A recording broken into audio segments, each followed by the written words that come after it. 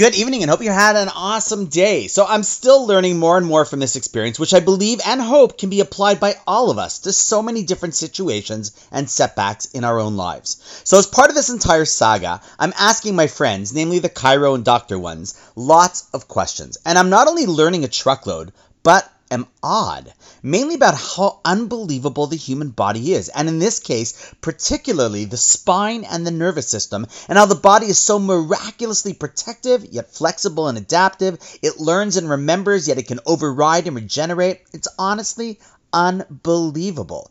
So it dawned on me, there are two ways we could learn things in life. We can learn from things when they're good, or we can learn from things when they aren't.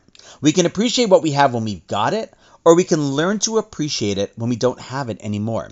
And often our joy is dependent on having a mindset of appreciation. I could be blessed with so much, but if I don't appreciate or think about it, I won't really enjoy it or might not even be happy. But if I am conscious and aware of the amazing blessings that I have, it changes the way I go through life. So in this case, I was thinking how lucky I am. This back thing that has happened, which will please God pass, but the profound nature of my appreciation of the human body and the miracle and blessing that Hashem gives us with it is more deeply felt now than ever before. And please God, when this pain passes, because it will, the lesson and appreciation will not.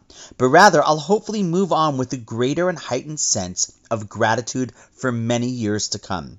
So as with all setbacks, there's a blessing, and those will last a lot longer than the actual setback itself. After all, everything in life that happens, even and especially the setbacks, are there ultimately in our best interest. And what's in our best interest in life is never about the moment itself, but rather what one pulls out from those moments. Can you think of any similar situation you might have been in with a challenge or difficulty? And more importantly, could there be anything you're experiencing now that you might be able to apply this lens to right now as well? And on that note, wishing you an awesome night, and I look forward to seeing you tomorrow.